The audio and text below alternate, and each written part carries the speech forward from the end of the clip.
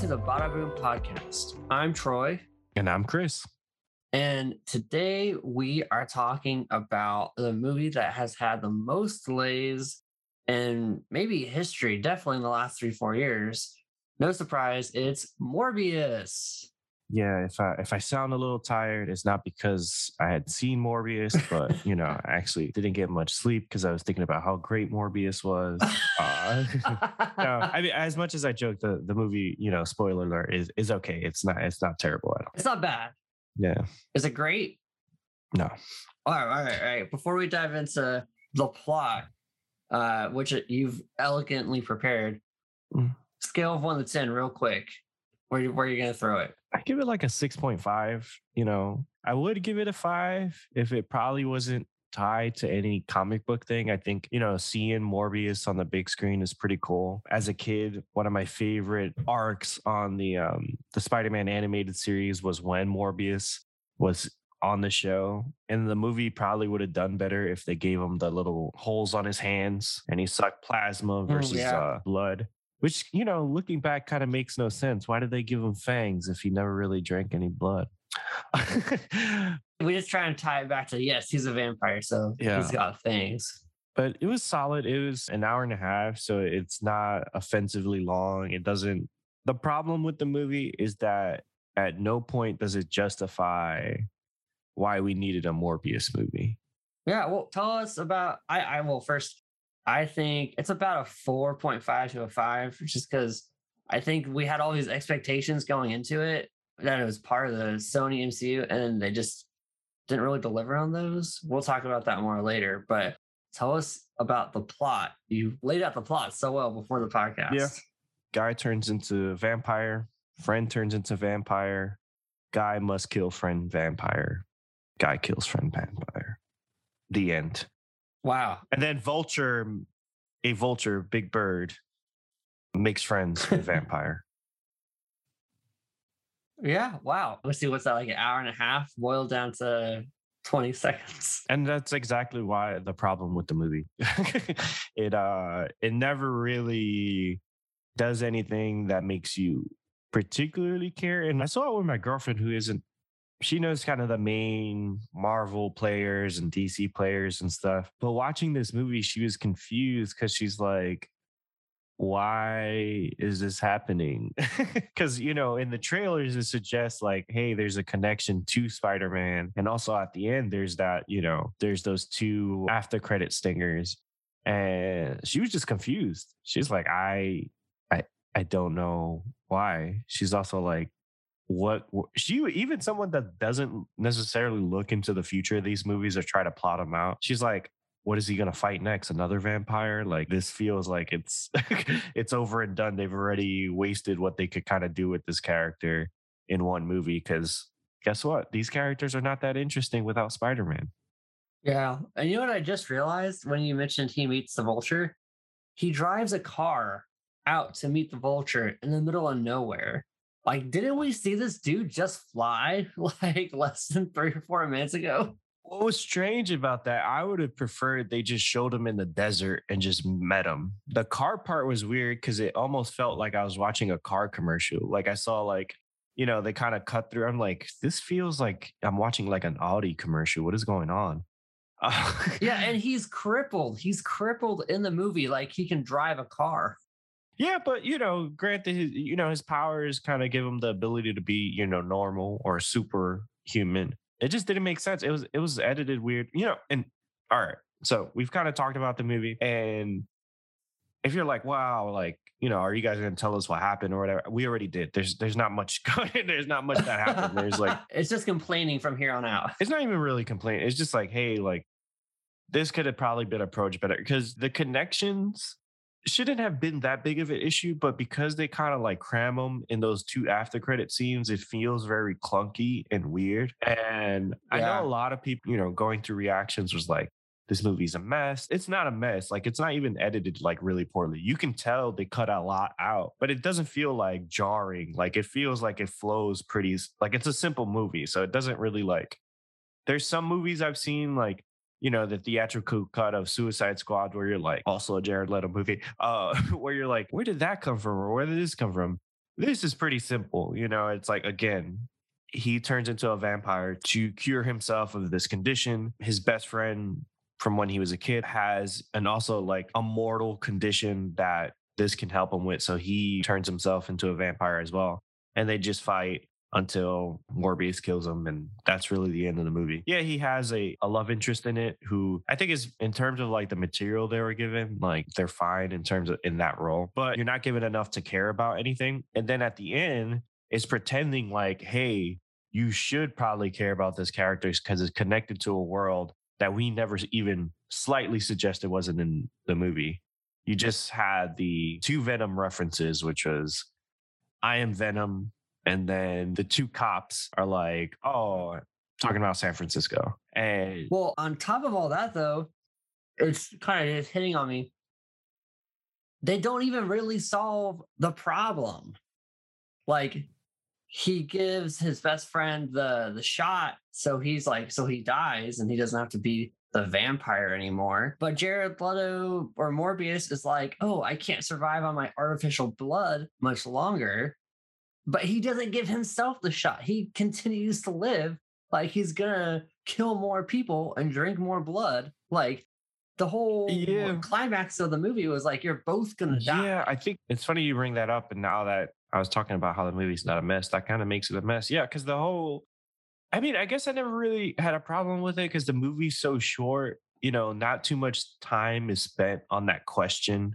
And it doesn't feel like the central like issue of the movie because I guess nothing feels too important in the movie, if we're being honest. Yeah, Like, there's no risk. yeah, the idea was like, hey, I'm supposed to develop this version or like figure out a way to survive on non-human blood. Like I guess they'll probably like maybe be like a Venom 2 thing, at the beginning of Venom 2 where he's like, "Oh, I just eat chickens." You know what I mean? Like, Yeah. but that's quickly like thrown out the window. I was like, all right, let's just kill bad guys. I think it's kind of going to be a kill bad guys thing, but it would have been cool like to put in a scene maybe at the end where there's a bit of a monologue of him figuring out like, hey, like I can do more good alive. And that would have been like interesting and stuff. But to be honest, I don't care that they addressed that problem because I don't really want a Morbius 2. I liked, and we're going like back and forth a little bit because of the end credit scene, but I did like the way he looked. I like the way they visually portrayed his powers and stuff like that, and that's cool. But the more you see these characters kind of on their own, you're like, how is a Spider-Man supposed to fight this really? And then if they team up, you're like, this makes no sense. But going back to the end credit scene, which kind of got us on this like circle of like why this movie kind of is all over the place. What's weird about it is that it does feel like the scene where he's like getting taken out of jail, I think from the earlier trailers. And this is what the problem with pushing back a movie like 8 times is that there's so many trailers out that kind of have things that are not in the movie. So you have that scene where like, at least in the trailer where it's like, oh, Let's stay in touch. well, not even the same. He's like, "What's up, Doc?" or whatever. I think he says that like one time in one of the trailers, and you're like, "Oh, it looks like they meet during the movie. Like there was a bigger role planned for him or whatever." Yeah. And then at the end, you're like, you see the vulture costume. You're like, "How did he get that?" And it makes no sense. None of it. And like you said, you're like, "Why is he driving a car when he could probably just fly?" I mean, maybe budget reasons. They're like, hey, it's probably cheaper if you drive.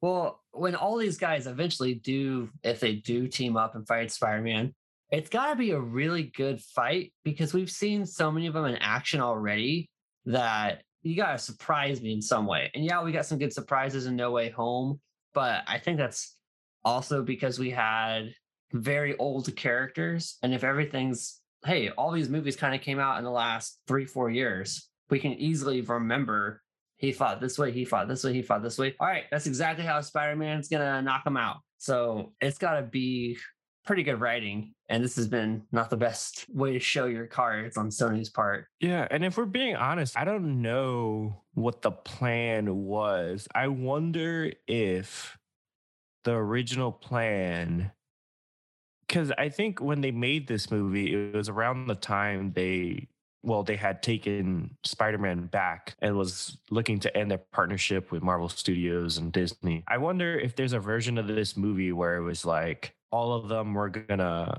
eventually meet up with Tom Holland's Spider-Man in some way. Yeah, if they were gonna keep Tom Holland inside the Sony Spider-Verse. Because it's strange. Even the Venom tag where it's like, hey, like we suggest that they might fight each other at the end. And then at the end of No Way Home, it immediately brings that Venom back to his universe. And you're like, that was dumb. So as fun as that was, but it seems like they along the way they may have like changed their plans. I don't think the movie suffers from it because to be honest, like these movies aren't the best written. They rarely justify being made. In the case of Venom, yeah, Yeah, it's funny. it's bad, It's a good but time. it's funny at least. You know, it's a fun time. And yeah, and it's like you only waste like an hour and a half. So you're not really offended when you walk out of the theater. You're not like, all right, we're really wasting my time on that one. So yeah, overall, I think they probably changed course a couple times, and especially when you delay a movie that many times, that happens. And I probably think like as much as they probably wanted Spider-Man to dominate and own the conversation for 2 3 months, Morbius probably would have done a lot better had it come out in January, where the hype was about as high as it can be for these Sony characters and people thinking about the possibilities in terms of the multiverse and stuff like that. With this, it's kind of like now it's been a couple months. People have seen No Way Home a couple times. The high of seeing that movie's gone down. Even I've watched it again and I'm like, you Yeah. know, this isn't as good as it was in the theater.